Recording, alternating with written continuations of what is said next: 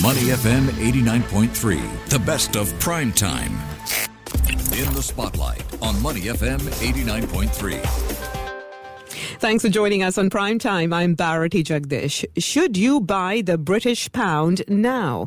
Now, the UK was just mourning the death of its queen, and now it faces another low point. The British pound tanked 5% earlier this week to a 37-year low against the US dollar. The collapse of the pound is impactful in a way because it's a story about a country's fall from glory, some might say. The US dollar, meanwhile, has been strengthening against many currencies as the Fed was aggressively hiking interest rates. Any country that is not raising its interest rates would see its currency weaken against the greenback. To talk more about this, Professor Pushan Dutt, Professor of Economics and Political Sciences at INSEAD, joins us now. Hi, Pushan. Hi, how are you? Doing well. First of all, I should congratulate you on starting as chair of the Economics Department at INSEAD. Thank you. So let's get down to business, as I know you like to. Now, the Bank of England has had to step in response to the market turmoil triggered by the mini-budget in the UK. The IMF has come out to warn the UK government of the repercussions of this budget as well. How are you reading all of this? So let's go back a week. So the UK finance minister announced his shock and awe approach to his mini-budget. So he delivered the shock. The pound briefly collapsed, pension funds nearly went under, the Bank of England had to ride to the rescue. And then, as you mentioned, the UK got scolded by the IMF. So one thing is very clear, we need less shock and more awe. So why did this happen? So keep in mind that inflation is very high in the UK. So CPI inflation is running close to 10%. So this is a mix of a negative supply shock, think the Ukraine war, and a positive demand shock, think fiscal stimulus during COVID. Now, the Bank of England is the guardian of inflation, like all central banks, and it was planning to hike interest rates and squeeze demand. So this is contractionary monetary policy. But along came the Chancellor, who announced a £45 billion worth of tax cuts, mainly for high earners and businesses. So we have expansionary fiscal policy coming from the finance minister and a contractionary monetary policy pulling in opposite directions. So what does this mean? This means that the Bank of England will have to be even more aggressive to counter the fiscal policy boost that is coming from the Treasury. Now, in this scenario, the pound should have strengthened, but the pound actually plunged. Now, why does this happen? Well, investors actually flee a currency either because they think the returns are too low or if the risk is too high. In the UK's case, it was the latter. So the markets basically saw this budget as a sign of fiscal irresponsibility, that their debt would go on an unsustainable trajectory. So they fled the pound and they sort of created the currency, and interest rates on bonds spiked. They're the highest since 1979. Now, will the UK go the way of like an emerging market like Argentina or Sri Lanka? I don't think so. I think the Bank of England is independent and it will do whatever it takes to restore its credibility and kill off this inflation. Here's the thing. Some economists have said if you look at the UK's mini-budget, it is not entirely rubbish. What do you think? So it's not entirely rubbish in the sense that I think the UK has to think about the long term in terms of increasing growth rates. Now, what has happened since the global financial crisis in 2009 is that if you look at UK productivity growth, so this is measured in terms of like GDP per hour worked, it has actually been very, very low. Now, after the global financial crisis, the UK, what they did was they actually went for austerity when they should have gone for fiscal expansion. Now, today, they are doing exactly the opposite. In an inflationary environment, they're actually, having a fiscal boost. Now, why might the budget make sense? Well, because energy prices are rising, right? And households are going to need help.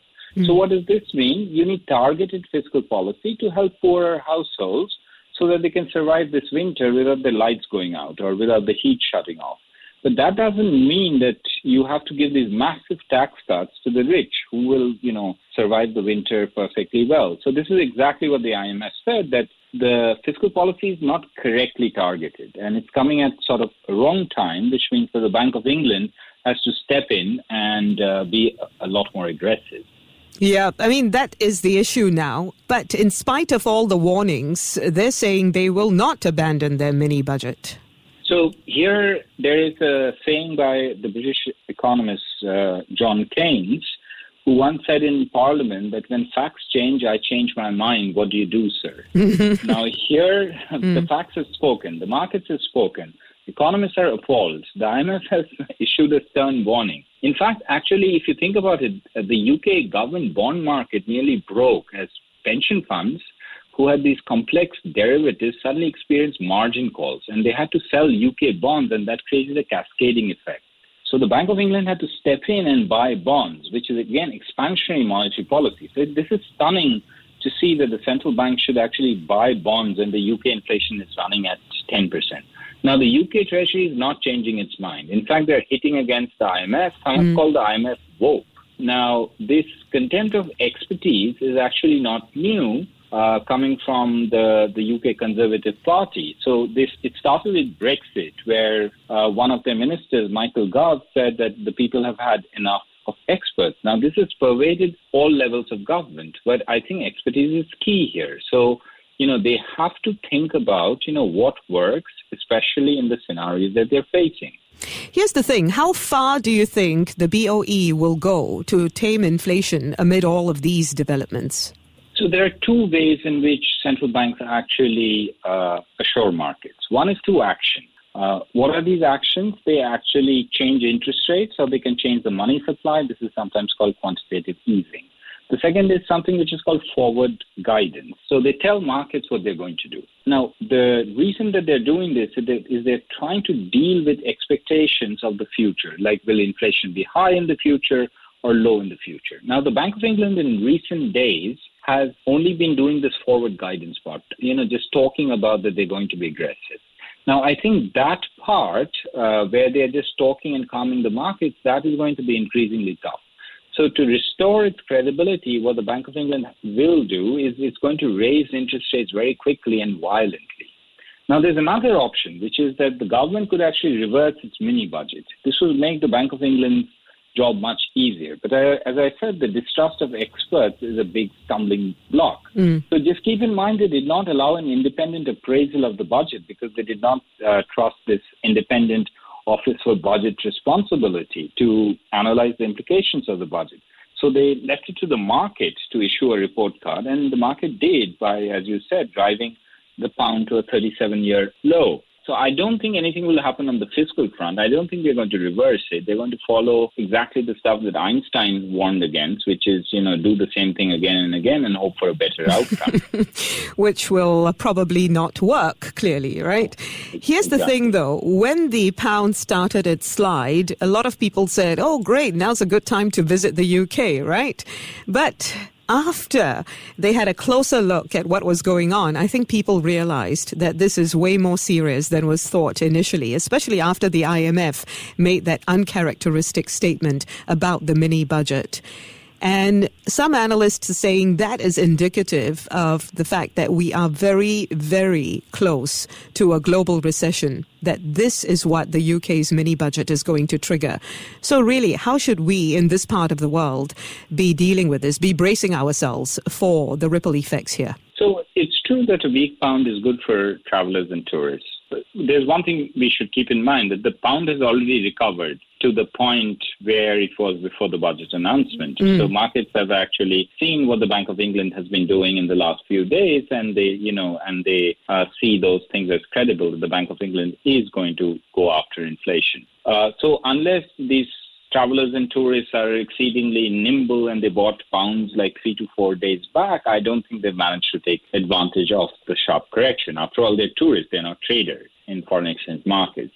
So I think for countries in the region, the movement of the pound is not going to have a big impact. Why? Because the UK is not a big trading partner for most of the countries in this region. So, for instance, Singapore trades more with Taiwan and Korea than it does with the UK. So the changes in the currency value is not going to have a big impact.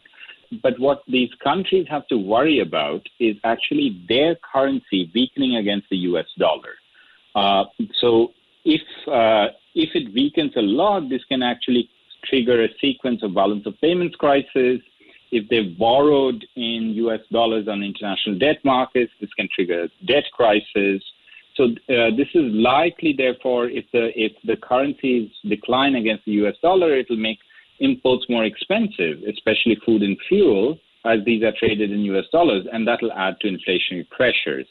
So if I dive a little bit deeper into the countries in this region, they don't run very big balance of payments deficits or current account deficits, but they will have to raise interest rates significantly, and that's going to deepen the oncoming recession. And that certainly will have some impact, wouldn't it, on this part of the world as well? Absolutely. So it's going to, reduce investment because basically the cost of capital goes up. It's going to reduce new home prices because mortgage rates are going to go up. It's going to pinch our budgets because, inflation is high and, energy like electricity and tariffs are essentially on an upward trajectory. So so I think for all of these countries, what they have to worry about is their exchange rate, not with respect to the pound, but with respect to the US dollar. What are the interest rates, not with respect to the UK interest rates, but with respect to the US interest rates? Certainly, that will be something we'll be watching. Something else we're watching, of course, is the Russia-Ukraine conflict. Russia is now saying it will formally annex 4 more parts of Ukraine. And this is just days after unrecognized referenda. Talk to us about how you're reading this. What game is Mr. Vladimir Putin playing here? So I think the main bet here is the following. So I just want to step back and say that, the use of the term referendum is actually not very valid, right? It's not clear that people have a choice about it. So the main bet from my perspective that Vladimir Putin is playing is the following, that he thinks that if Russia formally annexes these 4 parts of Ukraine, then it can claim that NATO, which is providing weapons to the Ukrainians, that these NATO weapons are being used against the Russian territory.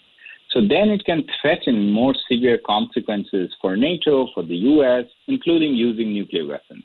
Now, Putin has been oblique about the nuclear saber rattling, but it has been showing up on TV channels and by members in the Duma, the Russian parliament. And even some commentators in the West are worried that he will do something catastrophic if he's backed into a corner. But again, I would like to point out, he's not backed into a corner. There is no existential threat to the Russian state. If he's in a corner, the way to get out of the corner is to just cross back over the border. Okay, so I don't think that the escalation is likely, and I do not think that, holding this referendum and calling these, by the way, these territories are independent because they have to be independent, and then they have to petition to join Russia, even though the referendum was, do you want to join Russia? So I think Putin is looking for an exit. So, in this last conference, which happened on September 16th, when he was asked, does the war plan need to be adjusted, he actually stressed Russia's minimum objective rather than the maximum objective. He says the main goal is the liberation of the entire territory of the Donbass. Okay, so this is a much narrower focus. The thing is there a road really out of this war? Is there a real exit here? I mean, a lot of people have been talking about how sanctions on Russia have not been effective. They have more than made up for the effects of the sanctions by continuing to supply countries like China and India at even higher prices, energy prices that is. So what really is next? What can Putin possibly do and hopefully bring an end to this entire conflict? So since Russia invaded, the U.S. and Europe and their allies have unleashed a barrage of sanctions. So they started off with financial sanctions. They followed it up with constraints on oligarchs. There were export controls, and there's an oncoming oil embargo. Now, in the short run, the objective was to starve the Russian war machine, and this was not very successful, because there was always an exit clause, which was that Russia continued to sell oil and gas. This is going to come to an end, at least from the European perspective. But Russia, of course, as you pointed out, continues to sell oil and gas to India and China. But keep in mind that India and China are actually increasingly concerned about what is happening in the Ukraine war. And they have very publicly, for the first time, expressed their concern. Earlier, they were just keeping quiet. Now, I think it's important to think about the long run. So what's the long-run objective of the sanctions? So in the long run, the intent is to actually reduce Russia's productive capacity.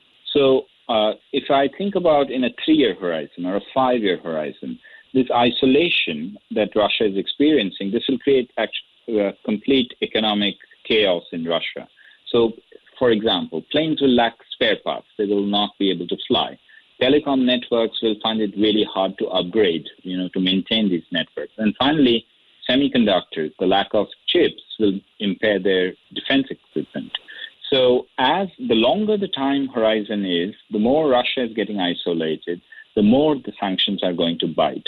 So from Europe's perspective, it's very critical that they see this winter through. This winter is going to be hard, but if they see this winter through, then they're going to emerge in a stronger position. Thank you very much, Pushan Dutt, Professor of Economics and Political Sciences at INSEAD. Thanks for joining us on Prime Time. To listen to more great interviews, download our podcasts at moneyfm893.sg or download our audio app. That's AWEDIO. Available on Google Play or the App Store.